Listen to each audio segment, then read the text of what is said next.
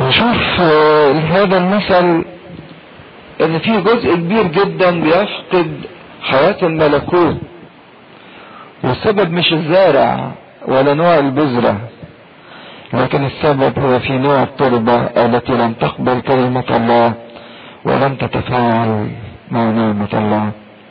لكن ايضا في حاجة مهمة وخبر لطيف قوي، ان نعمة ربنا ما بتسيبناش كده، لكن بنعمة ربنا احنا قادرون على استصلاح الارض مرة اخرى. هناك امكانية لتغيير الارض ولتغيير طبيعة التربة وتحسين نوعية التربة وتحويلها الى تربة صالحة. ان احنا نوجد مجال للاحتكاك ما بين كلمة الله وما بين حياتنا. ان احنا زي ما بيستصلحوا الارض اول حاجة يوفروا تربة كويسة، مجال للاحتكاك، وهي صلواتي وقرايتي في الكتاب المقدس وخلواتي ومؤتمرات الروحية والاجتماعات دي تربة بضيفها الى ارضي عشان استصلح بيها الارض، عشان اوجد مجال للتفاعل ما بين الكلمة وما بين حياتي. مهما كانت محجرة احط تربة واحط لها اصل عشان تتفاعل. لو كانت ارض طريق احط لها سور عشان ما تتدسي. لو كانت ارض شوك اشيل الشوك اللي موجود فيها عشان الشوك ما يخنقش الكلمة. اصلح الارض بتاعتي. والجميل ان اهم حاجة في استصلاح الارض نوع التربة، يحسنوها بالاسمدة والمواد الكيماوية اللي هي كلها وصاية النعمة والممارسات الروحية. واهم حاجة في استصلاح الارض المية، والمية زي ما احنا عارفين باستمرار ان هي اشارة للروح القدس. كل ممارسات وصاية النعمة بتبقى وسيلة للامتلاء بالروح القدس، المية اللي ترويني والمية اللي تقدر تغير حياتي واللي تقدر تغسلني واللي تقدر تدوب الملوحة بتاعتي. عشان كده في تعب، في جهاد في استصلاح الارض، لكن تعب مفرح لان الانسان بيستنى فيه ثمرة 30 و60 و100. حقيقة ان السيد المسيح مدح 30 زي ما مدح 60 زي ما مدح 100. هناك مراحل كتيرة يمر بيها الانسان عشان يقدر يفرح بجمع الثمار. لازم تنقية التربة من الحشائش والاسماء والاشواك وحرث الارض. وبرضك لما تبتدي الثمار تطلع يبتدي ينقي الثمرة اللي مضروبة عشان ما تأثرش على الثمرة الجيدة. اهتمام بتوصيل المية كل يوم للنبات في ري، وبعدين يبتدي يبني تلك الثمار. لكن احنا باستمرار نحب نجني الثمار على طول. محدش يحب ان هو يحرث في الارض ويتعب ويروي وينقي وينظف الشوك والحشائش. حتى لما كنت في الدير في ألمانيا كنت بنقي، كان يبقى فيه لذة معينة جدا كده الإنسان إنه يجمع الثمر يبقى مبسوط قوي. لكن يجي يشتغل مثلا في تنقية التربة من الحشائش أو إنه يوضب الأرض أو إنه يروي، ده شغل متعب ما كانش الإنسان يجد فيه لذة. لكن الإنسان يحب يجمع الثمر، لكن ما تقدرش تجمع ثمر جيد إلا إذا تعبت وخدمت الأرض، خدمت النبات واستصلحت الأرض كويس وتعبت في تنقيتها وفي تنظيفها. عشان كده السيد المسيح بيقول لهم في هذا المثل، ابتدى يكلمهم علانية عن الملكوت. التلاميذ يقول لهم أعطي لكم، مش عن استحقاق ليكم، لكن أعطي لكم كهبة اني اكلمكم عن الملكوت علانية. لكن الناس التانية ما تقدرش، ملهاش العطية، ملهاش تلك النعمة. يقول لهم مبدأ حلو قوي، قانون: من له سيعطى ويزاد، ومن ليس له فالذي عنده يؤخذ منه. عشان كده قانون الحياة الروحية ان الحياة الروحية هي حياة نمو وازدياد باستمرار، طريق مرتفع بانحدار شديد. اما الانسان بيطلع الطريق ده وبيبذل مجهود وبيرتفع كل يوم الى القمة، واما الانسان ده بيتدحرج لتحت لأسفل. لكن ما ينفعش إنسان يقف في النص، لأن لو حاول يقف في الطريق المنحدر ده هيتدحضر لتحت. عشان كده لازم يزيد كل يوم، إما بتزيد وإما بتنقص، لكن ما فيش واحد يقول إن أنا ثابت على حالتي. عشان كده كل ما نمارس، كل ما نزيد، كل ما نأخذ عطية أكتر واستحقاق أكتر، وربنا يفيد علينا بنعمته أكتر. لكن كل ما بنتراخى وبنتهاون، كل ما اللي عندنا ده بيتاخد منا. وكأحسن مثل كده اليهود اللي كان عندهم المواعيد والعهود والختان والناموس والوصايا والذبائح، لأن هم ما عاشوش بالعطية اللي ربنا اداها لهم. أخذت كل هذه العطايا منهم، العهود والاشتراع والناموس اتخذ منهم، حتى دلوقتي ما لهمش حتى ذبيحة. عشان كده مهم قوي في الحياة الروحية ان الانسان ينمو ويزداد يوما فيوما. بيتكلم يقول سمعا يسمعون ولا يسمعون، ونظرا ايضا بصرا يبصرون ولا ينظرون. قلب هذا الشعب قد غلظ. القساوة انه سامع وشايف لكن مش قادر يفهم، لانهم مش عايزين يفهموا. عشان كده ربنا تركهم لقساوة قلبهم. عشان كده في عمل المسيح مع تلك القلوب القاسية، كلنا قلوبنا قاسية، لكن في نوعين من الناس. نوع يتغير قلبه القاسي ويلين قدام كلمة ربنا ويتجدد القلب ده، ينزع القلب الحجر منه ويعطيه قلب الروح. ونوع آخر يزداد قساوة لما يرفض الكلمة في عناد وفي إصرار. عشان كده مهم أوي إن أنا أسأل نفسي إيه هو موقفي من كلمة ربنا. هل بسمعها وبفهمها وبعيش بيها، أم إن أنا بسمع وما بفهمش؟ فالخطورة إن أنا أزداد قساوة.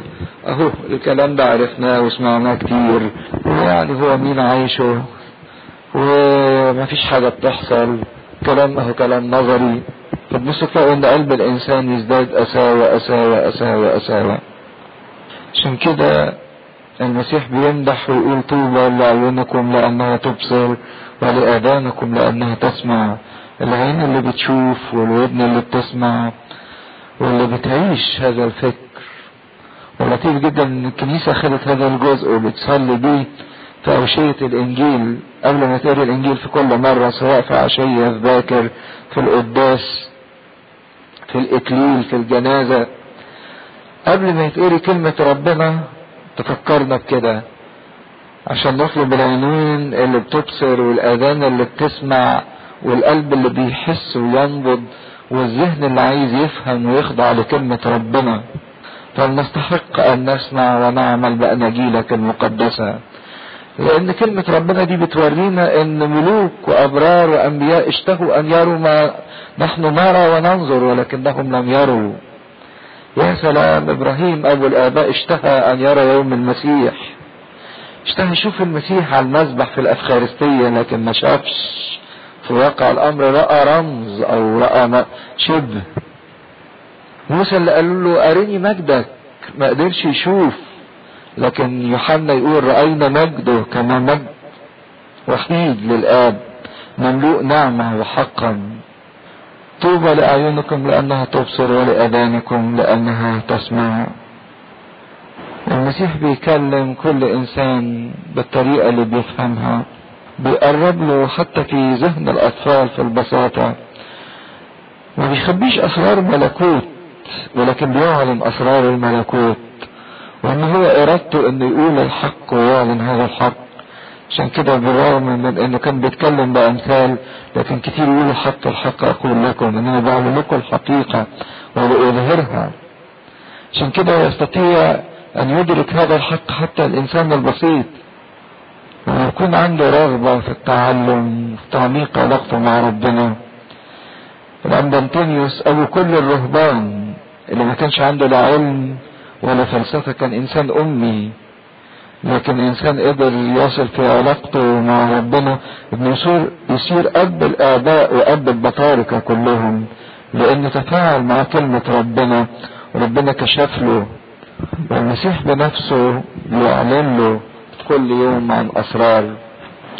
عشان كده يا ريت لما ناخد بالنا في 3 حاجات مهمين قوي في هذا الاصحاح. مثل الاول اللي قاله المسيح مثل الزارع، المسيح فسره بنفسه من غير ما حد يسأله، شرح تفسيره للتلاميذ.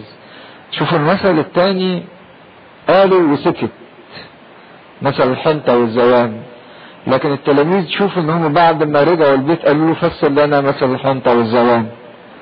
وفي امثلة ثالثة، نوع ثالث من الامثلة المسيح ما فسرهاش والتلاميذ ما طلبوش منه كده. لكن ليه ترى بالذات التلاميذ طلبوا من السيد المسيح انه يفسر لهم مثل الحنطة والزوان؟ نفكر شوية فيه. وليه المسيح فسر من نفسه مثل الزرع والامثلة الثالثة المسيح ما فسرهاش وهم ما سألوش؟ يا ريت نفكر ونناقش الحكاية دي. قال لهم أعطي لكم أن تعرفوا أسرار ملكوت السماوات، عطية هبة مجانية، مش على سبيل الاستحقاق ولكن على سبيل النعمة.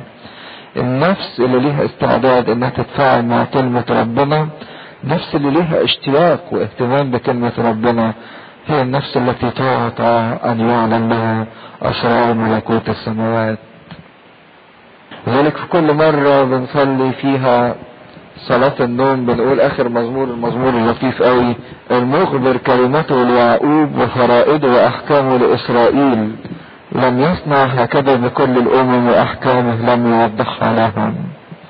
ربنا بيخبر كلمته ليعقوب اللي داخل في عهد معاه، يعلن فرائده واحكامه لاسرائيل الانسان الجديد.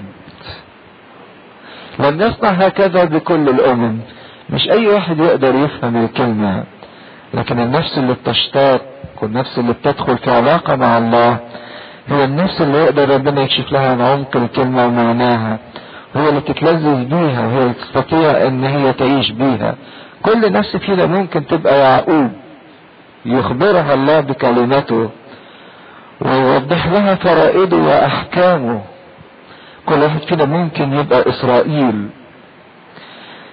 كان هناك 3 انواع من التربة، والتربة الجيدة كانت واحدة بس، نوع واحد يعني ربع الكمية، 1/4 من كل اللي سقط على الارض.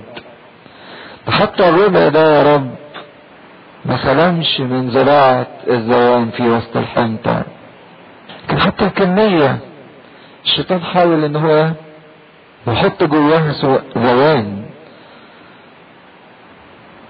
جه عدو وزرع زوان في وسط الحنطة، لكن المسيح بيطمنا وقال ما تخافش، هناك رؤية مبهجة جدا جدا جدا، حتى بالرغم ان الارض الجيدة قليلة، وحتى الارض الجيدة كمان اتزرع فيها زوان، لكن هتشوف عملي القوي والجبار في القليل، ازاي انه بيزيد ويزيد ويزيد في قوة جبارة جدا. ويوم الانسان يخضع لعمل الله في حياته، ويوم الانسان يتفاعل مع كلمة ربنا ويشتاق اليها. ده اللي هنشوفه في بقية الاصحاح. لكن حلو قوي ان المسيح يقول لهم اسمعوا انتم، كأنه كلمة بردك بيقولها لي وبيقولها لك، اسمع انت، عشان يفهمك حال كل انسان فينا وموقفه ايه بالظبط. لكن يا ريت نطلب ونعمل على استصلاح الارض بتاعتنا لكي ما تكون ارض جيدة، ارض جيدة. حتى لو طلعنا 30 او 60 او 100 فهي في نظر الله كاملة وفي نظر الله مقبولة. نخضع لعمل الكلمة وتغيير كلمة ربنا في حياتنا. نكمل المرة الجاية ان شاء الله. بسم الله والابن والروح القدس اله واحد امين. نكمل انجيل متى اصحاح 13 من عدد 24. متى 13 عدد 24. آخر قائلا يشبه ملكوت السماوات إنسان زرع زرعا جيدا في حقله، وفي من الناس نيام جاء عدوه وزرع زوانا في وسط الحنطة ومضى، فلما طلع النبات وصنع ثمرا حينئذ ظهر الزوان أيضا، فجاء عبيد رب البيت وقالوا له يا سيد أليس زرعا جيدا زرعت في حقلك؟ فمن أين له زوان؟ فقال لهم إنسان عدو فعل هذا. قال له العبيد أتريد أن نذهب ونجمعه؟ فقال لا، لئلا تقلعوا الحنطة مع الزوان وأنتم تجمعونه. دعوهما ينميان كلاهما معا إلى الحصاد، وفي وقت الحصاد أقول للحصادين اجمعوا أولا الزوان واحزموه حزما ليحرق، وأما الحنطة فاجمعوها إلى مخزن. قدم لهم مثلا آخرا قائلا يشبه ملكوت السماوات حبة خردل أخذها إنسان وزرعها في حقله، وهي أصغر جميع البذور، ولكن متى نمت فهي أكبر البقول وتصير شجرة، حتى أن طيور السماء تأتي وتتآوى في أغصانها. قال لهم مثلا آخر يشبه ملكوت السماوات خميرة أخذتها امرأة وخبأتها في 3 أكيال دقيق حتى اختمر الجميع. هذا كله كلم به يسوع الجميع بأمثال وبدون مثل لم يكن يكلمهم، لكي يتم ما قيل بالنبي القائل سأفتح بأمثال فمي وأنطق بمكتومات منذ تأسيس العالم. حينئذ انصرف يسوع الجميع وجاء إلى البيت، فتقدم إليه التلاميذ قائلين فسر لنا مثل زوان الحقل. فأجاب وقال لهم الزارع الجيد هو ابن الإنسان، والحقل هو العالم، والزرع الجيد هو بنو الملكوت، والزوان هو بنو الشرير، والعدو الذي زرعه هو إبليس، والحصاد هو انقضاء العالم، والحصادون هم الملائكة. فكما يجمع الزوان ويحرق بالنار هكذا يكون في انقضاء هذا العالم. يرسل ابن الإنسان ملائكته فيجمعون من ملكوته جميع المعاثر وفاعل الإثم ويطرحونهم في أتون النار، هناك يكون البكاء وصرير الأسنان. حينئذ يضيء الأبرار كالشمس في ملكوت أبيهم. من له أذنان للسمع فليسمع، والمجد لله دائما أبديا آمين. كنا ابتدينا نتكلم عن الأمثال، وليه السيد المسيح تكلم بأمثال، واتكلمنا عن المثل الأولاني من 7 أمثال الملكوت اللي هو مثل الزارع اللي خرج ليزرع، واتكلمنا عن موضوع خروج الزارع وارتباطه بخروج السيد المسيح، واتكلمنا عن 4 أنواع التربة، وهم يرمزوا النوع الأولاني للإنسان القاسي الصلب اللي ما بيفهمش ومش عايز يفهم ومش عايز يتفاعل، ده اللي مزروع على الطريق. الإنسان الثاني اللي مزروع على الأرض المحجرة، الإنسان السطحي أو الشكلي. والنوع الثالث الإنسان اللي مشغول باستمرار، اللي هو مزروع بين الشوك اللي الشوك خنقه. واتكلمنا عن انشغالية الإنسان وعن شخص المسيح، وقد إيه إن الانشغالية دهيت بتبقى مؤلمة جدا لقلب الله، وفي نفس الوقت تهلك الإنسان. اتكلمنا عن النوع الرابع اللي هو الأرض الجيدة، وشفنا مثل لطيف قوي في العهد القديم للأرض الجيدة اللي هو مثل إسحاق، لما كان في مجاعة في كل الأرض، لكن لما هو زرع أصاب 100 ضعف زي ما شفنا في تكوين 26.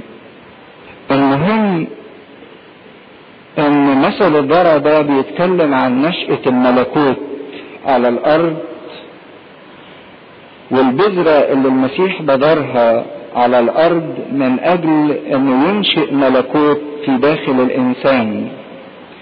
واختلفت مواقف الناس باختلاف نوعية التربة بتاعتهم، واتكلمنا ان بالرغم من كده لكن في امل كبير جدا لاستصلاح الارض وتغيير نوعية التربة.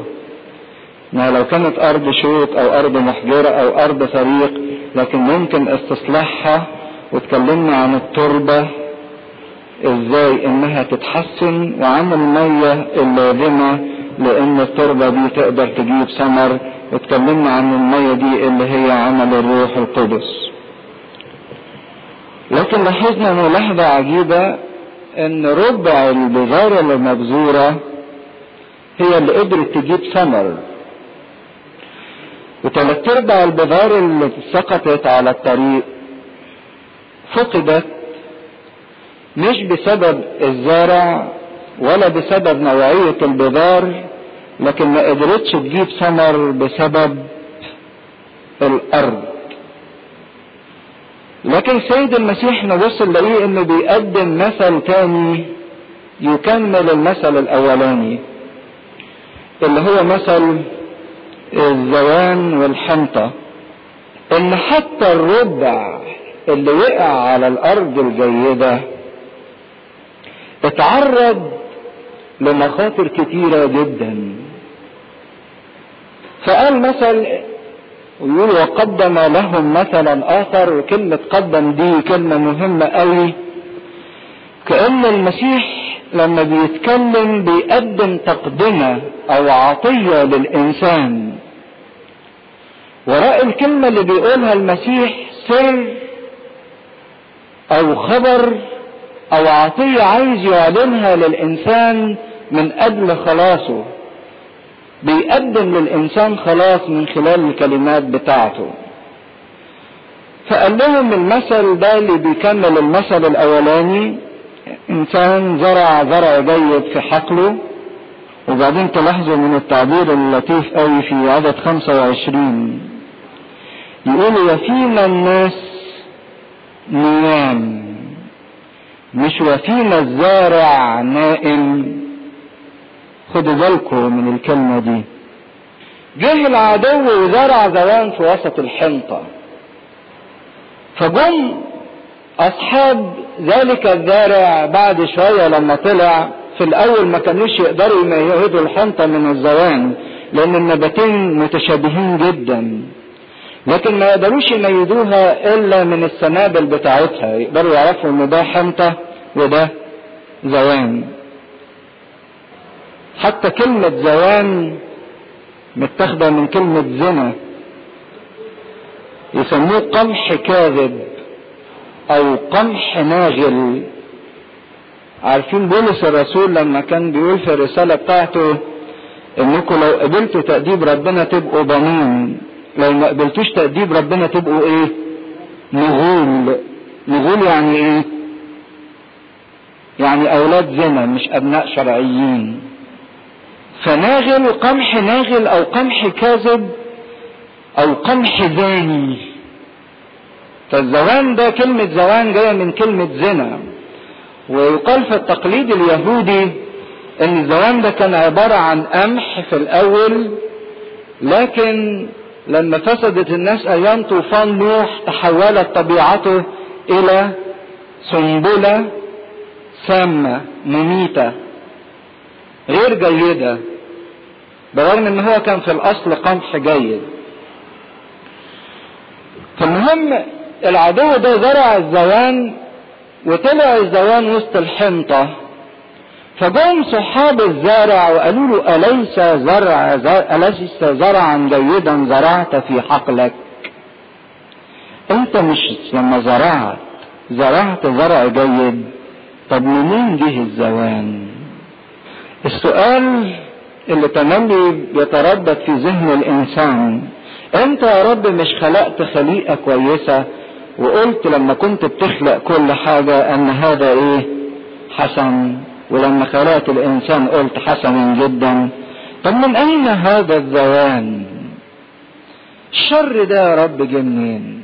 لما انت اوجدت الخير الشر ده جه منين؟ وليه انت سامح بوجود الشر؟ فقال لهم انسان عدو حط الشر ده في العالم. قالوا له طب نروح نجمع الزوان ده ونحرقه؟ قال لهم لا، لألا تقلعوا الحنطة مع الايه؟ مع الزوان، دعوهما كلاهما ينميان. ما تقدروش ان انتوا تقلعوا الزوان دلوقتي، لانكم مش هتعرفوا تميزوا ايه الحنطة وايه الزوان. وفي نفس الوقت ممكن وانتوا بتقلعوا الزوان ممكن تشيلوا حنطة معاها، لكن سيبوهم ينميان كلاهما معا الى وقت الحصاد. لما يتساءل الانسان مع ربنا ليه يا رب انت سايب الشر في العالم؟ ولماذا تنجح طريق الاشرار؟ سؤال في مزمور 37 و73 عكس بعض. داود النبي سأل ربنا السؤال ده، هو تحتار جدا، سايب الشر ليه؟ ما نطلع نخلص عليه. فلهم لا، في وقت الحصاد، في وقت للحصاد هنجمع هذا، سيبوهم، لكن مش للنهاية. في وقت الحنطة هتخش المخازن والزوان هيطرح في أتون النار. بعدين السيد المسيح لما رجع البيت كان السؤال اللي سألوه التلاميذ، برغم انه اتكلم ب7 أمثال لكن ما طلبوش تفسير ولا مثل، الا قالوا له فسر لنا مثل الحنطة والايه؟ والزوان. المثل ده بالذات مش فاهمينه. فابتدى المسيح يتكلم ان الزارع الجيد هو ابن الانسان، وان الحقل هو العالم، وان الزرع الجيد هم بنو الملكوت او الكنيسة، وان الزوان دول هم بنو الشرير موجودين في نفس الوقت ومختلطين بالزرع الجيد اللي بالكنيسة. وبعدين الحصادين هم الملائكة، والحصاد هو وقت انقضاء العالم. وبعدين العدو ركز عليه هو ايه؟ ابليس. بس بالرغم من ان ابليس هو اللي زرع هذا الزرع الشرير، الا ان السيد المسيح هنا في الاول يقول وفينا الناس نيام، جاء وزرع. لو كانوا صحيين ما كانش قدر ان هو ايه؟ يزرع. وبعدين ما قالش ان الزارع هو اللي نام، لكن قال ايه؟ الناس نيام. وهنا يؤكد السيد المسيح على مسؤولية الناس، على مسؤولية الانسان وسماحه لوجود الشر في حياته. مسؤولية الانسان، الناس دول مسؤولين. لكن اللطيف قوي والحلو قوي في المثل ده واللي يفرحنا، تبص تلاقوا حرص هذا الزارع ان مفيش حبة حنطة واحدة يحصل لها ايه؟ تهلك او تتجمع غلط وتتحرق. حتى تفرح الانسان جدا وتعزينا قوي. حرص ربنا ان مفيش حباية حنطة واحدة تتجمع غلط وتروح للحريق. حرص ربنا على كده، ده شيء مفرح جدا انك ما تخافش.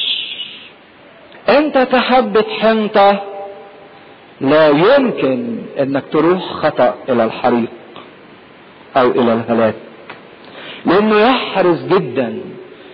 نروح نجمع لا، لألا تقلعوا الحنطة مع الايه؟ مع الزوان. اوعوا.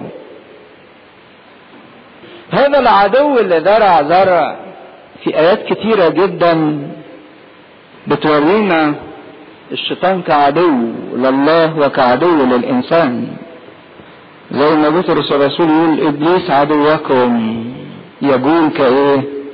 كاسد زائر ملتمسا من يبتلعه. وفي افسس 6 بولس الرسول يقول كده ان محاربتنا ليست مع لحم وايه ودم، بل مع اجناد الشر الايه الروحية. في ايات كتيرة جدا بيتكلم عن ابليس كعدو لله وكعدو للانسان. في سفر الرؤيا لما بيكلم شهيده ويقول له انا عالم انك تسكن حيث كرسي الشيطان، وان الشيطان هيضطهدك 10 ايام. ففي عداوة موجودة، لكن الله يراقب كل شيء.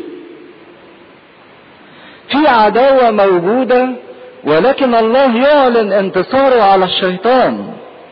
رأيت الشيطان ساقطا مثل البرق من السماء. أعطيكم السلطان أن تدوسوا على الحياة والعقارب وكل قوات العدو. القوة المعادية دي بتعادي الله، والشيطان ده في عمله هو يريد أن يفسد عمل الله باستمرار. لكن صرخة الناس صحاب ذلك الزارع لما لقوا ان في زوان طلع مع الحنطة قالوا له أليس زرعا جيدا أنت زرعت؟ طب نروح نجمعه. والتلاميذ على فكرة سألوا تفسير هذا المثل من أجل النقطة دي بالذات. عندهم غيرة. هي الكنيسة دي مش ربنا أوجدها كنيسة مقدسة؟ طب ليه فيها ناس أشرار؟ طب ليه فيها ناس بتقول كذا وناس بتعمل كذا وناس بتعيش في الخطية وموجودة جوه الكنيسة؟ لا، ده احنا نحرمهم، ده احنا نقطعهم، ده احنا نطردهم، ده احنا نرفضهم. فاكرين يوحنا ويعقوب لما كانوا ماشيين مع المسيح وبعدين جه المسيح يخش السامرة والسامرة رفضت المسيح، قالوا له ايه؟ طب تسكت كده؟ نزل نار من السماء تحرقهم. قال لهم انتم ما تعرفوش من اي روح انتما، سيبوهم.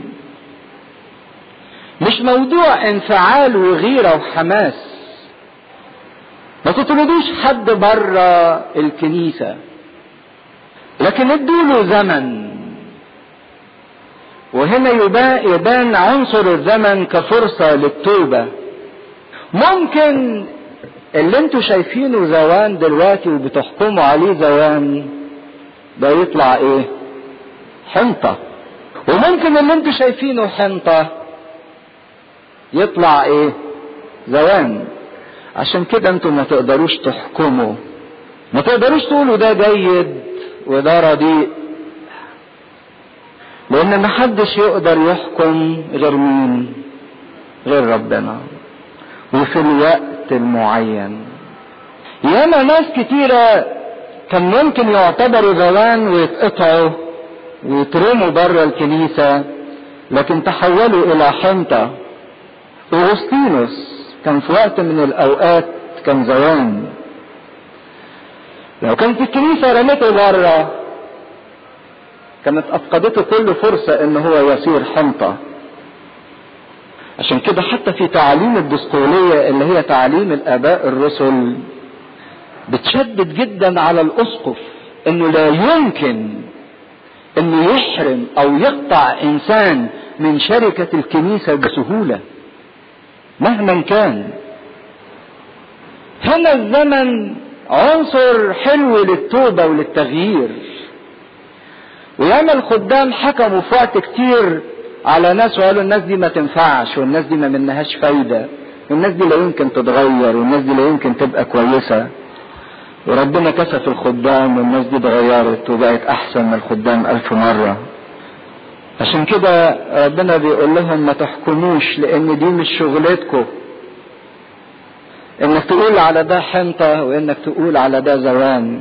واحد يقول طب يعني معنى كده بقى ربنا بيقول لنا نسيب الشر ينمو في حياتنا ونسيب الخطية تنمو؟ لا يا حبيبي، لازم تفرق بين حاجتين مهمين جدا في معاملتك للشر. لازم تفرق بين الشر اللي بينشأ داخلك جواك وبين الشر الخارجي اللي موجود حواليك. انت مطالب بنزع الشر اللي موجود جواك، لكن مش مطالب بنزع الشر اللي موجود حواليك. احنا في اوقات كتيرة بنركز على ان احنا ننزع الشر اللي حوالينا. شوف ابونا فلان بيعمل ايه، وشوف الخادم الفلاني بيعمل ايه، وشوف فلان بيسوي ايه. مش شغلتك انك تحكم على الذين هم من الخارج، وننسى ان احنا نحكم على الشر اللي ايه، اللي جوانا. نفضل ننقد في تصرفات الاخرين ونتهم ان الكثيرين زوان، بينما ربنا بيقول لك ما تعرفش وما تقدرش ومش سلطتك.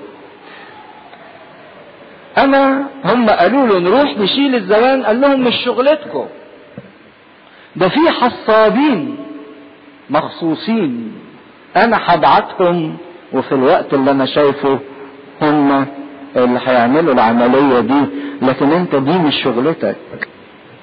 عشان كده اهتم بالجانب الايجابي في ملكوت السماوات. اعمل لحساب الملكوت في انك تنقي حياتك وتنظف حياتك، مش انك تدين الناس اللي حواليك او انك تدين الاشرار وتنتقد تصرفات الناس. كده مهم جدا للانسان اللي ماشي في طريق الملكوت انه ياخد باله من الحتة دي. ما تنشغلش باللي حواليك ولا بالشر اللي موجود حواليك ولا بالشر اللي موجود في العالم ولا بالشر اللي موجود في الكنيسة، لكن انشغل بانك تنظف الشر اللي موجود جواك. وما تحكمش على حد لانه مش من حقك. ما تقولش ده انسان كويس وده انسان وحش، لانك ما تقدرش تميز ما بين الحنطة وما بين الزوان. في واحد بس هو اللي عارف القلوب، وهو اللي عارف الاسرار، وهو اللي حاطط الزمن. احسبوا اناة الله خلاصا، لانه بيعد خلاص في كل حين لكل انسان. ناس كتيرة بتتذمر وتقول ليه ربنا سايب الشر حوالينا في العالم. الشر مش مسؤوليتك، الشر الخارجي مش مسؤوليتك، لكن مسؤوليتك انك تحتمل الناس الاشرار اللي حواليك. صحيح ما تختلطش بالاثم ولا بالخطية، لكن احتمل الاشرار. لكن هيجي وقت، لان لا يمكن النهاية تكون واحدة. في الحنطة تجمع الى المخزن الى مخزني، والدوان يحدم حدم ليلقى في النار. لا يمكن تكون النهاية واحد للاثنين، لكن محدش يقدر يحكم ان ده حنطة وده زوان. ولو حاول حد يقتلع زوان من حواليه ياخد باله ان ممكن تكون جذور الزوان ملفوفة مع جذور الحنطة، هتشيل الاثنين مع بعض. لكن هي دي ارادة ربنا وحكمة ربنا، دعهما كلاهما ينميان معا. نزع الشر ده ما يقدرش الانسان عليه، لكن الله الوحيد هو اللي يقدر ينزع الشر. وان كان في زوان في العالم احنا عارفين مصدره اللي هو الشيطان، لكن احنا ما نقدرش نشيل ذلك الزوان. الله في الوقت المعين هيشيل، يقدر ينزع هذا الزوان من حياة الانسان. لكن اهتموا وافرحوا بالنقطة دي، ان ربنا مش عايز حبة حنطة واحدة تهلك او تضيع او تخش غلط في النار. بعد ما قال لهم المثل ده وكأنهم يعني حزنوا، بقى يا رب 3/4 البذار اللي وقع ضاعت، وحتى الربع اللي فلح طلع معاه كمان زوان واحاط الزوان وهيفضل معاه للنهاية. طب ما تبقى الحكاية يعني في منتهى الوقت. قليلون هم الذين يخلصون. لما قالوا لربنا الكلمة دي صعب موضوع الخلاص ده.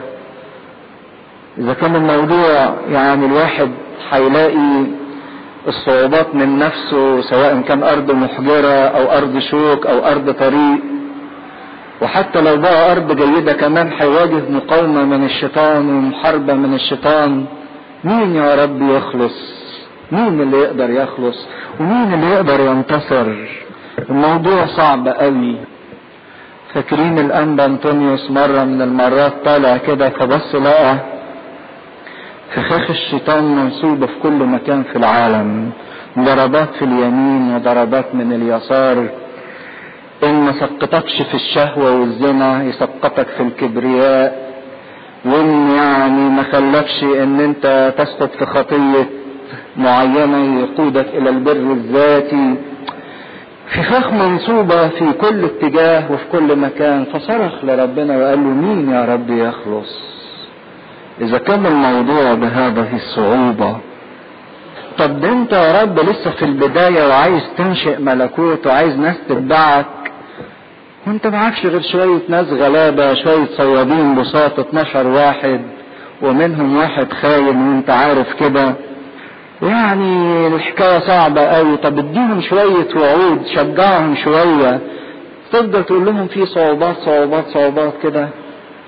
راح على طول مكمل بمثالين تانيين، والمثالين التانيين دول حبة الخردل ومثل الخميرة، يقسموها كده من الامثال التي تدعونا للثقة في خلاص الله. دول مثالين يدونا ثقة في قدرة ربنا على الخلاص.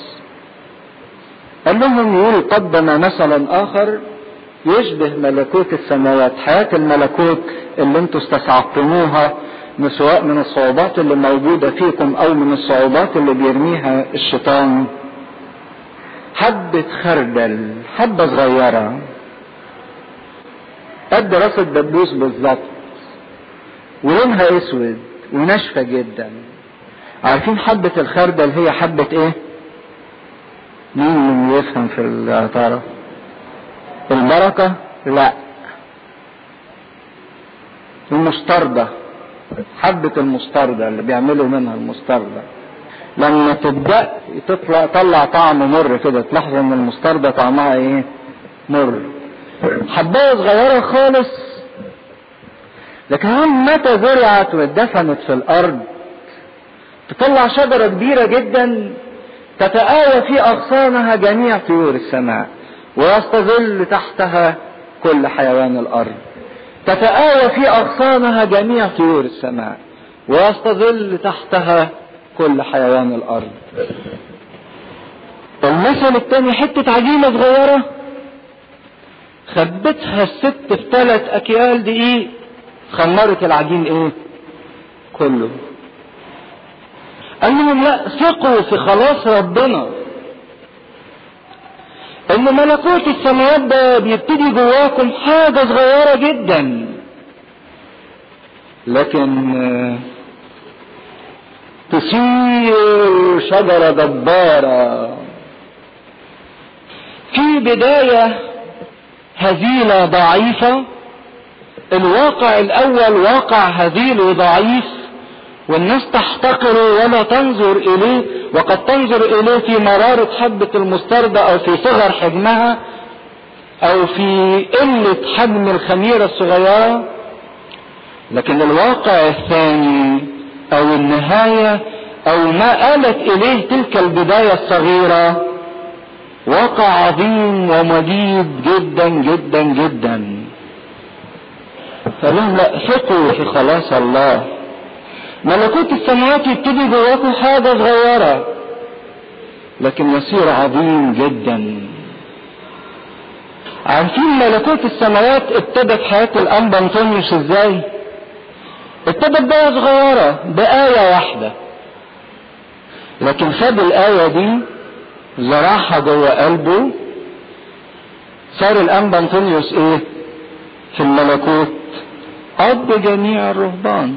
16 قرن من الزمان، آلاف مؤلفة من الرهبان والراهبات ابناء الانبا انطونيوس، اسمه يخلد في كل مكان في العالم مش في مصر بس. هذا الملكوت بداية صغيرة لكن كبرت وبقت شجرة عظيمة جدا وتآوت فيها جميع طيور السماء. هو ده الملكوت. يبتدي في حياتنا بداية صغيرة، قد تكون آية، قد تكون وعظة، قد تكون كلمة، قد يكون ترتيلة، قد يكون قداس، قد يكون مؤتمر، قد يكون أي شيء، خلوة، حبة خردل صغيرة. لكن عمل الملكوت عمل جبار، عمل جبار جدا. كان الملكوت في حياة بولس الرسول أول ما ابتدى كلمة قالها: ماذا تريد يا رب أن أفعل؟ أعمل إيه؟ لكن شوفوا الكلمة دي نمت نمت نمت نمت نمت لدرجة إن في آخر حياته يقول: أسكب سكيبا. عارفين لما تبقى إناء مليان ويندلق مرة واحدة: وقت انحلالي قد حضر، جهدت الجهاد الحسن، أكملت السعي، حفظت الإيمان، أخيرا وضع لي إكليل البر. ابتدى الملكوت بكلمة واحدة، لكنما فصار شجرة عظيمة جدا. الكنيسة في أولها كانت عبارة عن إيه؟ كانت مجموعة صغيرة جدا من ناس صغيرين، 12 رسول فتنوا المسكونة كلها. بداية هزيلة، بداية ضعيفة،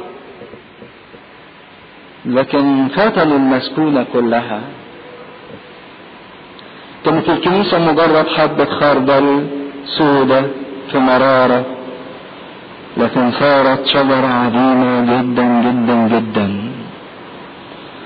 وإن كان بعض الآباء لهم تأملات في حكاية الطيور اللي جت وعششت في الشجرة دي، بيقولوا يعني الكنيسة لما كانت صغيرة كانت شايفة نفسيها واتجاهها وطريقها إلى الملكوت، لكن لما كبرت وبقت في بلاد وبلاد وفي المهجر والشرق والغرب، ودخلت في سياسات ودخلت في مشاريع وفي اجتماعيات وفي على رأي الراهب اللي أخذوا أحد بطاركة روما وقعد يوريه الفاتيكان والكنوز والتحف وكنيسة سانت بيتر والعظمة بتاعتها، قال له: شوف كان زمان كان زي حبة الخردل، لكن دلوقتي في كل مكان. مضى الزمن اللي بولس كان بيقول فيه: ليس لي فضة ولا ايه ولا ذهب. فقال له: وبرضك مضى الزمن اللي يقدر فيه بطرس يقول: باسم يسوع الناصري قوم وامشي. لما الكنيسة اتشعبت وكبرت ونسيت نفسها ونسيت هدفها ودخلت في مشاكل كتيرة ونسيت طريقها للملكوت، جت طيور السماء وعششت. ويقول يعني ان طيور السماء دي رمز للايه؟ الشيطان. دي عشش، ابتدت تحصل مشاكل لانها تاهت عن هدفها الى الملكوت. لكن اللي احنا يهمنا ان النقطة اللي اتكلم عنها المسيح ان احنا نثق في قدرته الخلاصية، ان من حاجة بسيطة وحاجة ضعيفة جدا يستطيع ان يصنع قوة جبارة. لما قالوا له: من يخلص؟ قال لهم: الغير مستطاع عند الناس مستطاع عند الله. في قصة لطيفة قوي في القرون الوسطى في روما، احد الرهبان من الصحراء الشرقية اسمه تيماخوس. تعرفين روما بعد حتى ما دخلتها المسيحية كانت مشهورة بالمصارعات. عارفين المصارعات دي؟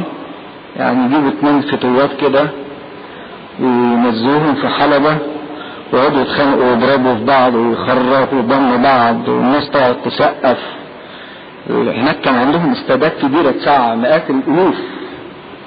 يعني في حتة اسمها الكولوزيوم في روما دي اللي كانوا بيعملوا فيها المصارعات دي، وكانوا بيرموا المسيحيين للوحوش وكده، حاجات ضخمة جدا. وكانوا يقعدوا يتلذذوا بمنظر الدم والناس بتضرب في بعض وبتخرر دم بعض لحد ما واحد ينتصر بانه يقتل الثاني يعني. فكانت حاجات وحشية جدا.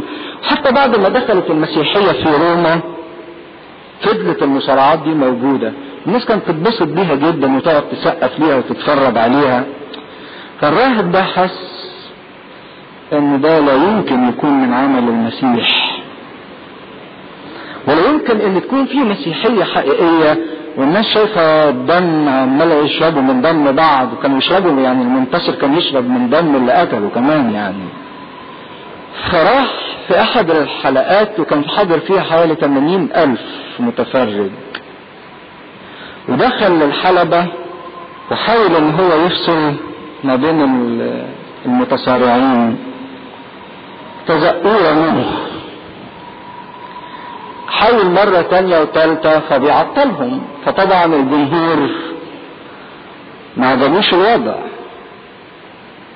انه هيفسد عليهم متعة الايه؟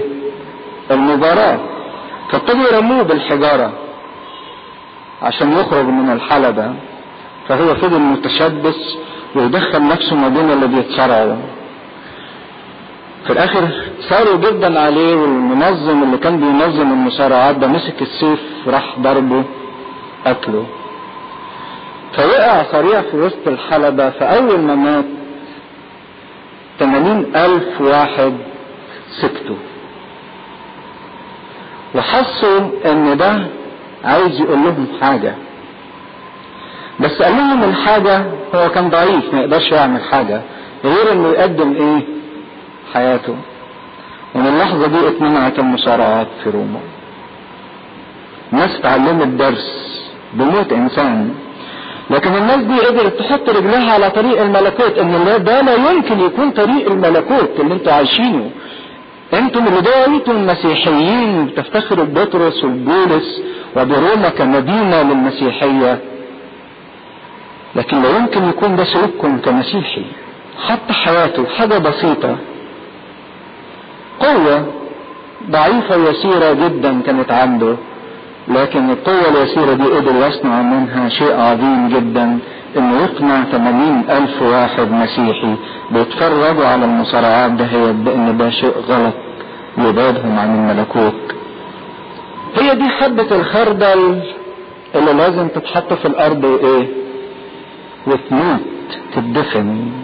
ما تقدرش تطلع شجرة وما تقدرش تجيب ثمرة الا اذا ماتت واتدفنت في الارض.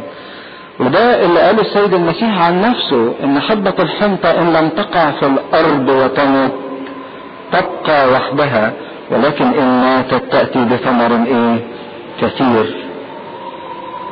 عشان كده المسيح المتألم، المسيح المدفون، لكن في نفس الوقت هو المسيح القائم. الحبة دي ماتت لكن كانت جواها قوة للحياة، انها تطلع شجرة كبيرة جدا. قد يكون الموت في طريق الملكوت لكنه ليس موت، ولكن هذا الموت يعطي حياة لآخرين. وإن كنا احنا بنحتفل بعيد النوروز في الأسبوع اللي جاي، فهو ده اللي حصل، ان دماء الشهداء دي كانت بغار الكنيسة اللي نمت الايه؟ الكنيسة ونمت الملكوت. إيمان حبة خردل صغير بسيط لكن يقدر يصنع قوات عظيمة جدا. إن كان لكم إيمان مثل حبة الايه؟ خردل. إيمان بسيط لما يضغط وينسحق ويطحن ويدفن في الأرض، حينئذ يكون له تأثير عظيم جدا جدا. عشان كده حبة الخردل تملي ترمز للكنيسة، صغيرة في الأول لكن هذا الشيء الصغير يدي نمو باستمرار، وهذا النمو يعطي نتيجة عظيمة. 3 حاجات: صغير، ينمو، نتيجة عظيمة جدا. كنيسة صغيرة نمت صارت عظيمة جدا. وده اللي شافوا باستمرار الآباء والأنبياء في العهد القديم مع ملكوت الله. تفتكروا الرؤية اللي شافها نبوخذ نصر وفسرها له دانيال؟ قال لقى حجر صغير قطع بغير ايه؟ يدين. مش كده؟ الحجر ده سحق تمثال جبار، وبعدين الحجر ده صار ايه؟ جبل عظيم ايه؟ جدا. جبل عظيم جدا. شيء صغير لكن صار جبل عظيم جدا. هو ملكوت المسيح، واللي فينا هيجي معانا في دراسة سفر حزقيال يشوف حسقيال كده دخل في مستويات مختلفة من المية. في الاول مشي لقى المية جايله لحد الكعبين، مشي شوية لقى المية جايله لحد الركبتين، مشي شوية لقى المية جايله لحد الحقوين، مشي شوية كمان يقول لك وجدت نهر لا يستطيع احد عبوره الا سباحة. شيء صغير وعمال يزيد. ده الملكوت. وقد يكون هذا الملكوت له تأثير ظاهري واضح. حبة خردل صارت شجرة عظيمة.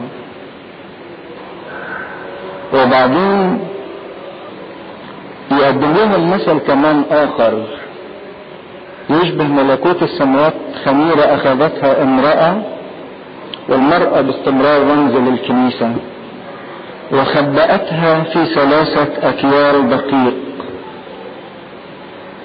حتة خميرة صغيرة كده حطتها في 3 أكيال دقيق، فاختمر الجميع. فالحتة الخميرة صغيرة خمرت 3 أكيال دقيق. كشف ربنا الدور الإلهي في عملية نشأة الملكوت من خلال الزارع، ورانا مقاومة العدو من خلال مثل الزوان. بعدين ورانا ثقة وعظمة وقدرة الله من خلال مثل حبة الخردل في نمو الشيء الصغير إلى كبير. واتكلمنا ان ممكن يكون الملكوت ده عبارة عن آية صغيرة او كلمة صغيرة انت خدتها وحطيتها في قلبك لحد ما صارت شجرة كبيرة وظهرت. بس هنا الخميرة تختلف عن مثل حبة الخردل في حاجة. الخميرة برضك حاجة صغيرة اتحطت في حاجة حولتها. وهنا يبان قوة المغيرة اللي في الملكوت. قوة مغيرة، حاجة صغيرة لكن ليها قدرة لتغيير الحياة. هو ده الملكوت، تغيير حياة. ان كانت حبة الخردل لما كبرت صارت شيء ظاهر للناس، ففي مثل الخميرة بيتكلم عن العمل الخفي، العمل الداخلي. تحط الخميرة في العجين بتلاقي العجين، لكن ما بتشوفيش ازاي بتشتغل. عملها خفي، ليها قوة مغيرة. حتة الخميرة الصغيرة دي فيها قوة حياة جبارة، تقدر تغير كل الجو اللي حواليها وكل العجين اللي حواليها. وميزة الخميرة دي انها بتشتغل في هدوء هدوء هدوء هدوء. عمركم ما سمعتوا الخميرة مثلا وهي بتخمر عجين عمالة تخبط في بقية الدقيق اللي حواليها، ولا صوت الدقيق عمال يبقلل مثلا كده؟ الصوت هدوء تام من غير ازعاج. على اختبار الملكوت وحياة التغيير اللي يتم في حياة الانسان من غير دوشة ومن غير زعيق ومن غير خناقات مع الناس. الملكوت الحقيقي ملكوت خفي في الداخل، يتم في هدوء شديد جدا، مش بسبب مجيء الكنيسة او ممارسات الروحية عامل دوشة في البيت وعامل دوشة في الكنيسة ودوشة مع اللي في الشغل. مش ده عمل الملكوت. عمل الملكوت انه يتم في هدوء، عمل خفي، مش عايز دعاية واعلان. ده انا بخدم في الحتة الفلانية وبعمل المؤتمرات الفلانية وبوعظ الوعظات الفلانية وبدي الدروس الفلانية وبعمل نشاط وبعمل كورال وبعمل تمثيليات وبعمل معرفش ايه وعايز دعاية. دنا دي خميرة ما بتنفعش. خميرة بتشتغل في هدوء متناهي جدا. إن كان حبة الخردل ترمز إلى العمل الظاهري للملكوت، فحتة الخميرة ترمز إلى العمل الخفي الهادي اللي بيتم جوه القلوب محدش بيقدر يشوفه. فعشان كده الخميرة دي واهبة حياة. الخميرة دي يقول كده خبأتها يعني خفتها، دفنتها. ولاحظوا هنا في عملية الدفن في حبة الخردل وفي حتة الخميرة. هو ده سر المسيح، سر الموت والحياة. الدفنة دي فيها موت لكن فيها قيامة، فيها حياة أبدية. لازم الواحد يجوز اختبار الموت والقيامة في خلال المسيح. وبعدين بيحدد خبأتها في 3 أكيال دقيق. عارفين 3 أكيال دقيق ده يعني قد ايه؟ مش معنى 3 أكيال دقيق زي الثالوث كويس. ايه تاني؟ زي ال3 ايام اللي المسيح قعدهم في القبر، الدفنة وبعدين قيامة. كويس. ايه تاني؟ عارفين 3 اكيال دقيق دول يأكلوا كم واحد؟ 100 نفر. 100 نفر. حتة خميرة صغيرة أعطت حياة، أعطت خبز ال100 واحد. واحنا عارفين ان رقم 100 ده من ارقام الايه؟ الكمال او اصابة الهدف. 100 على 100. فأعطت حتة الخميرة دي حياة ل100 واحد. طب مين اللي عمل عزومة وعملها من 3 أكيال دقيق؟ لا اكيد عارفين بقى يا بتوع مدارس الاحد. وعمل فطيرة بلبن وزبدة والعجل ذبح للناس الغربة. ابراهيم لما جم ال3 راح قال لسارة اعملي 3 أكيال من الدقيق خبزة ملة. عزومة عظيمة جدا عملها لل3 دول والعجل ذبحوا. لكن ال3 أكيال او ال3 جالونات دقيق دول يرمزوا لحاجات كتيرة جدا جوه الانسان. محتاج ان الخميرة دي تخش جواها عشان تخمرها. هو العجين لما يختمر يبقى حصل له ايه؟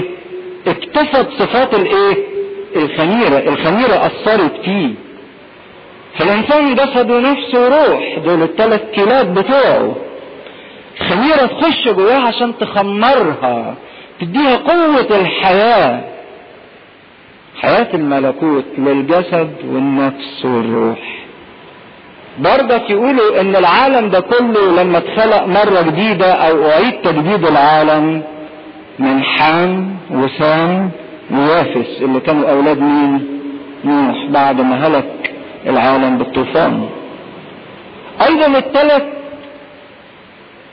كيلات اللي كانت متخبية جواها الخميرة، الناموس، الانبياء، الانجيل. مش هم دول اللي احنا بناخد تغذيتنا وبناخد المسيح من خلالهم؟ الخميرة كانت موجودة في الناموس. المسيح كان مستخبي في الناموس. المسيح كان مستخبي في الانبياء، اشعياء وارميا وحزقيال ودانيال وهوشع وصفانيا وعبيديا. المسيح كان في الانجيل. الكرازة بالانجيل هي خميرة الملكوت. ده حتى لما ظهر على جبل التجلي، لما ظهر موسى وإيليا، موسى يمثل الناموس وإيليا يمثل الانبياء، والمسيح اللي معاهم يمثل الايه؟ الانجيل. التلاميذ قالوا نعمل 3 مظال. كان اجابة ربنا لا، سحابة واحدة تيجي ايه؟ تظللهم، لان هي عجينة واحدة تقود الى مين؟ المسيح. مش 3 ضلالات يستخبوا تحتيها، لا دي عجينة واحدة الكل يتكلم عن المسيح. لما بيقولوا تحب الرب الهك من كل قلبك ومن كل فكرك ومن كل قدرتك. مش هتقدر تحب ربنا من كل قلبك ومن كل فكرك ومن كل قدرتك الا اذا حطيت الخميرة دي جواك. حتى يشبهوا الحب زي الخميرة. الخميرة دي تلهب العجين وتحول العجين. الحب ده خميرة، دي خميرة الملكوت، تتحط في قلبك وفي فكرك وفي قدرتك فتبقى عايش فكر الملكوت. هي قوة مغيرة ولكنها تعمل في هدوء ودون ازعاج. تحول كل الصفات المجتمع اللي حواليها الى صفاتها، تكسبها نفس الخصائص بتاعتها عشان كده المسيحية لما جت غيرت حياة الفرد، غيرت حياة المجتمع، اكسبت الفرد حياة جديدة لها صفة الخميرة اللي هي صفة الملكوت، واكسبت المجتمع صفة جديدة اللي هي صفة الملكوت. على رأي واحدة من افريقيا، ارسالية من الارساليات بعتوها لافريقيا، فبعتين معاهم كتب ونبذات ونشرات وصور وحاجات كده عشان يبشروا بالمسيحية في وسط الناس اللي ما بيعرفوش حاجة. فقامت البنت الافريقية دي قالت لهم لا، احنا مش محتاجين الورق والكتب، ابعتوا لنا عيلة مسيحية واحدة تعيش بينا، تبقى خميرة تقدر تخمر الايه. ويا مصيبة مسيحي هذه الايام اللي مش قادرين يكونوا خميرة تخمر العجين، لان للأسف بسبب ما يجدف على الاسم الايه الحسن. لكن هو ده عمل الملكوت، خميرة تخمر العجين كله، فيه هدوء، مش في دعاية ولا في اعلان ولا في تعصب ولا في عصبية ولا في احكام، لكن فيه هدوء الحياة الداخلية. الملكوت ينمو داخل الانسان. واحد ممكن يسأل سؤال ويقول طب ما احنا عارفين ان الخميرة في الكتاب المقدس رمز للايه؟ للشر، ازاي بقى تبقى رمز الملكوت السماوات؟ مين يجاوب؟ ما كانت الخميرة رمز للشر. شفنا في العهد القديم ما تحطش عندك خمير في عيد الفطير، لا نعيد بخمير الشر بل بفطير الاخلاص. المسيح بمجيئه عكس كل حاجة كويس. طب ادونا امثلة على كده. الصليب كاللعنة تحول الى بركة. الشيطان نفسه كان يرمز اليه بالحية، المسيح خد نفس الايه الرمز. الحية النحاسية كانت ترمز لمين؟ للمسيح. المسيح كان يرمز اليه بالاسد الخارج من فت يهوذا، ونفس الاسد ده ابليس عدوكم يقول كايه؟ كاسد زائر. حتى في سفر الرؤيا لما بيتكلم عن الخروف القائم وكأنه مذبوح، شفنا في ايام ظهور المسيح الدجال هيظهر الوحش بان ليه جرح مميت وقد ايه؟ شفي. في تشابه، لكن الحاجة اللطيفة ان ربنا يحول كل شر. عشان كده بقى نربطه بالمثل اللي في الاول اتكلمنا عنه، مثل الزوان. ما تحكمش على الزوان دلوقتي، لان ممكن الزوان يصير ايه؟ حنطة. ممكن الزوان يصير حنطة. عشان كده لما سألوه فسر لنا مثل الزوان، قال لهم ان العدو هو ابليس، وهو ده عمله وطبعه، انه عايز يعطل عمل الله في حياة الانسان. وبرضك لو كنتم متابعين معايا في الدراسة من الاول في انجيل متى، قلنا ملاحظة مهمة ان لما ظهر المسيح على الارض وتجسد، ظهر في نفس الوقت ايه؟ حد اخد باله؟ ايام ظهور المسيح الاناجيل بتخبرنا عن حاجة مهمة، ان ناس كتيرة كان فيها ايه؟ شياطين وارواح ايه؟ ناجسة. ما كانش فيه الكلام ده في العهد القديم، لكن بمجرد ظهور المسيح ناس كتيرة ظهر فيها الايه؟ الشيطان، وكان يخرج شياطين ايه؟ كثيرين. لان ظهر عمل الشيطان بقوة لما لقى المسيح ظهر على الارض وتجسد، برغم انه ما كانش فاهم، لكن ابتدى يسبي ناس كتيرة. عشان كده حتى في المجيء الثاني للمسيح لما بيقول يحل الشيطان من قيده، هيشتغل كويس وهيظهر عمل الشيطان كويس، لان دي الفرصة الاخيرة ليه، لان هو من الاول قتال، لكن ليه النصر عليه، لان المسيح خرج غالبا ولكي ما يغلب. عشان كده لما المسيح ظهر على الارض اشتدت المقاومة، سواء علانية من خلال الشياطين اللي كانت جوه الناس او خفية من خلال الكتبة ورؤساء الكهنة واليهود اللي حركهم ضد المسيح. لكن خدوا بالكم محدش يقدر يحكم على ان ده شرير او ان ده بار الا شخص المسيح. وتعلموا ان مفيش حد يقدر يدين احد، لان الدينونة اعطيت للابن. ويمكن تفتكروا القصة الشهيرة اللي بستان الرهبان، ان كان في اب راهب يعني عايش حياته عادية، ما كانش فيه جهاد عميق يعني ولا حاجات جبارة.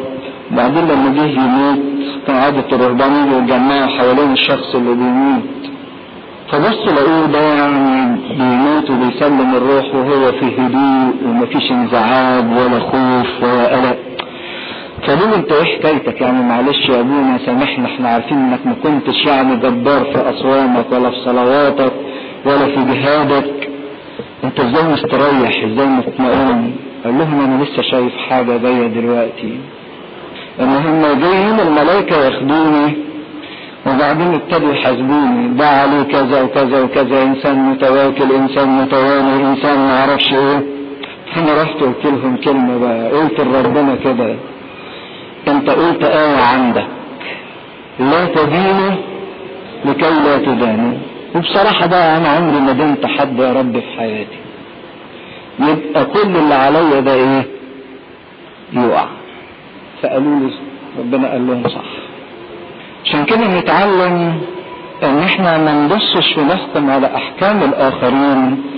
وللأسف ان ده بقى مرض الكنيسة، بينونتنا البعض، كلنا بنتكلم على بعض، كلنا بندين تصرفات بعض، وكلنا بنقول على بعض زوان.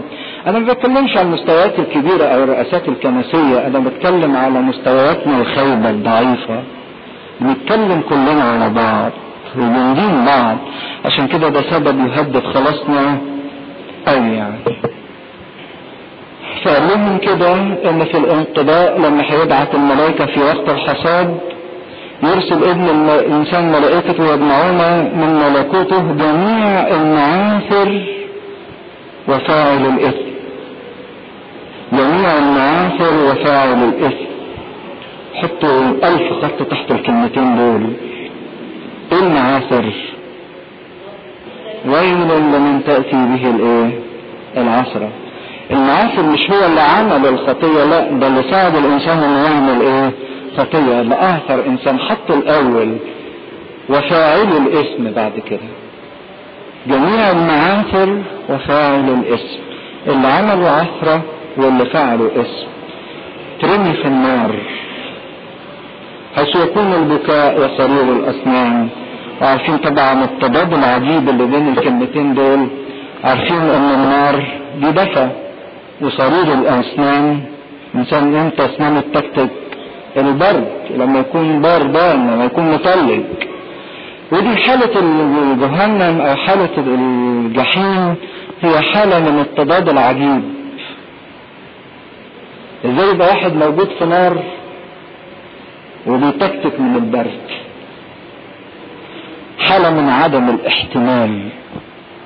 بينما يجمع الابرار او يضيء الابرار كالشمس في ملكوت ابيهم، انما الابرار لهم نور لانهم خدوا من نور العالم اللي هو شخص المسيح. يضيء كالشمس لان هو شمس البر، فيكتسبوا طبيعة شمس البر، يصيرون شموس مثل ذلك الشمس. المثالين الاخرانيين دول يدونا ثقة في خلاص ربنا وفي قدرة ربنا وفي عمل ربنا، انه بالرغم من ان 3/4 البذار اللي وقعت ضاعت او هلكت، وبالرغم ان حتى الربع الجيد اللي باقي طلع فيه زوان، لكن الكمية القليلة اللي باقية ربنا يستطيع ان يصنع منها ملكوت عظيم وخلاص جبار جدا. من حبة الخردل يطلع شجرة، ومن حتة الخميرة يخمر 3 أكيان. في حد يحب يسأل حاجة في الجزء ده؟ طيب نكمل المرة الجاية إن شاء الله. 44 متى 13-44. وأيضا يشبه ملكوت السماوات كنزا مخفى في حقل وجده إنسان فأخفاه، ومن فرحه مضى وباع كل ما كان له واشترى ذلك الحقل. وأيضا يشبه ملكوت السماوات إنسان تاجر يطلب لآلئ حسنة، فلما وجد لؤلؤة واحدة كثيرة الثمن مضى وباع كل ما كان له واشتراها. أيضا يشبه ملكوت السماوات شبكة مطروحة في البحر وجامعة من كل نوع، فلما امتلأت أصعدوها إلى الشاطئ وجلسوا وجمعوا الجياد إلى أوعية، أما الأردياء فطرحوها خارجا. هكذا يكون في انقضاء العالم، يخرج الملائكة ويفردون الأشرار من بين الأبرار ويطرحونهم في أتون النار، هناك يكون البكاء وصرير الأسنان. قالوا لهم يسوع: أفهمتم هذا كله؟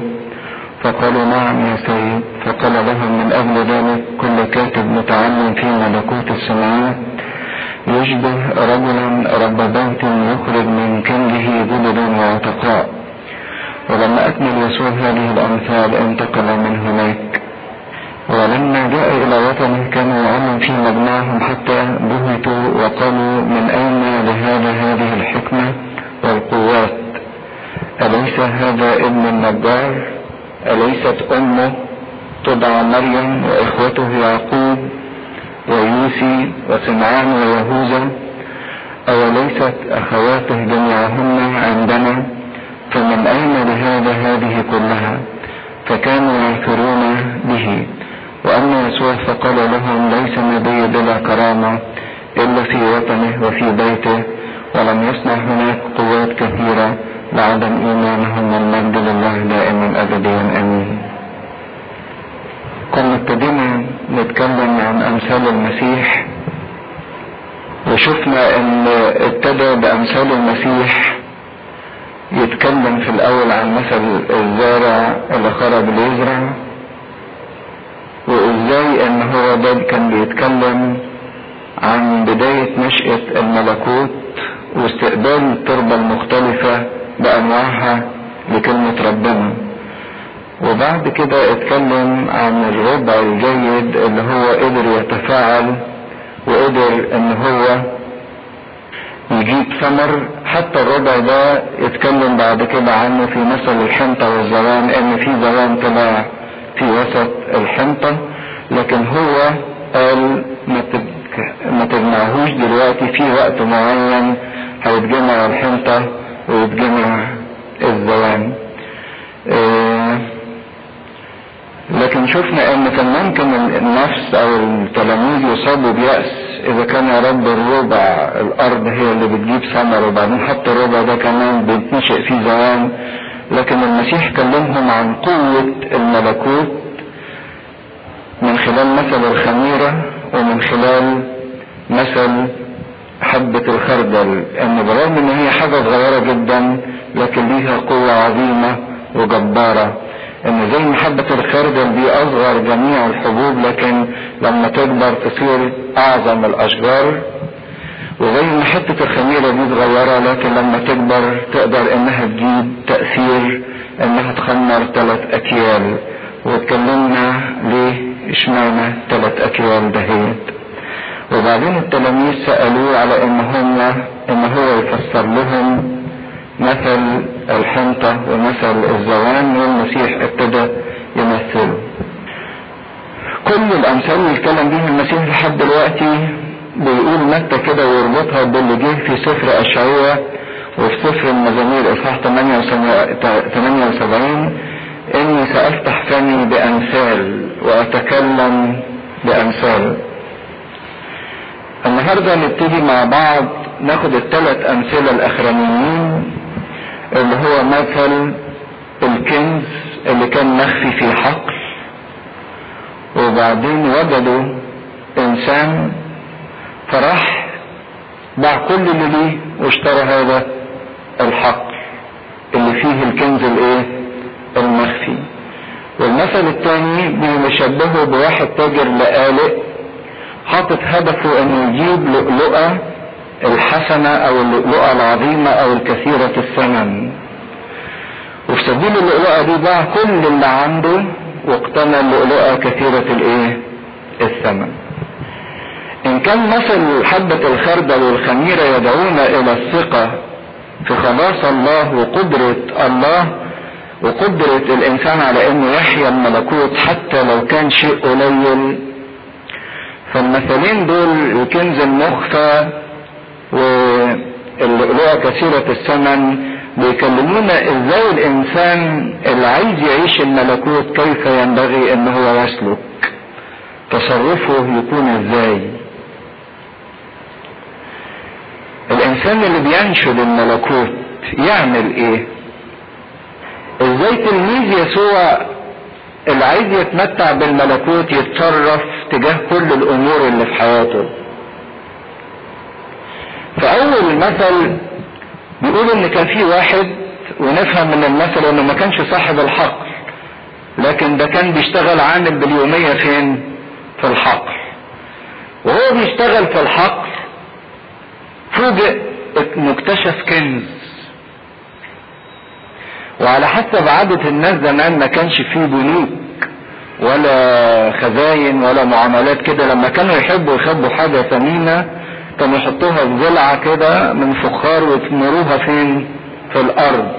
في اوقات الحروب او عايز يخبي من اللصوص او اي حاجة، كانت الارض هي الوسيلة الوحيدة للناس انها تخبي الكنوز بتاعتها. فبيقول انه هو بيشتغل من خلال حياته اليومية وعمله اليومي ما كانش بيدور على كنز ولا حاجة، لكن اكتشف الكنز ده فجأة، فراح مخبيه تاني وراح باع كل اللي ليه وجمع كل مقتنياته من اجل انه يشتري الايه؟ مش يشتري الكنز، يشتري الحقل اللي فيه الايه؟ الكنز. وبعدين يقول ان حتى وهو بيبيع كل ممتلكاته كان فرحان جدا. يعني في العدد يقول ايه؟ فأخفاه ومن فرحه مضى وباع كل شيء. من كتر فرحته بالكنز اللي لقاه مضى وباع كل شيء واشترى الحقل. خدوا بالكم المثل ده لانه خطير جدا. كان ممكن الراجل ده ياخد الكنز ويعمل ايه؟ ياخده ويمشي وما يشتريش الحق. ده لقى حاجة كان ممكن خدها وايه؟ ومشي. لكن هو اصر انه ياخد الحق لذاته، مش ياخد الكنز فقط، لكن ياخد الحق لذاته اللي فيه الكنز. لو انتم صحصحين الكلام ده في معنى خطير جدا. الانسان ده حب انه يقتني هذا الكنز بطريق قانوني، حب ياخده رسمي. طب ما واحد تاني يسأل ويقول طب كان ممكن الامانة تقتضي ان العامل ده اللي وجد الكنز بطريق الصدفة انه قبل ما يشتري الحقل كان يروح يخبر صاحب الحقل ويقول له انا لقيت الكنز ده فين؟ في حقلك. قد يرفض صاحب الحقل انه يبيع له الحقل لما يعرف ان في حقله ايه؟ كنز. لكن هو ده من الخطورة في نقط معينة ان المسيح وهو بيكلمنا عن فكر الملكوت يقول لك خد بالك انك قد تكتشف الملكوت اثناء عملك اليومي. يمكن انت ما بتدورش عليه. شوفوا المسيح اتكلم عن مثلين بنفس المعنى، الكنز اللي مخفى في الحقل، واتكلم عن اللؤلؤة كثيرة الثمن، والاثنين في محتواهم ان الانسان يبيع كل اللي ليه من اجل انه ياخد الايه؟ الملكوت. لكن فرق بين المثلين ان في المثل الاولاني بتاع الكنز المخفى ده انسان وجد الكنز بطريق الصدفة اثناء عمله الايه؟ اليومي.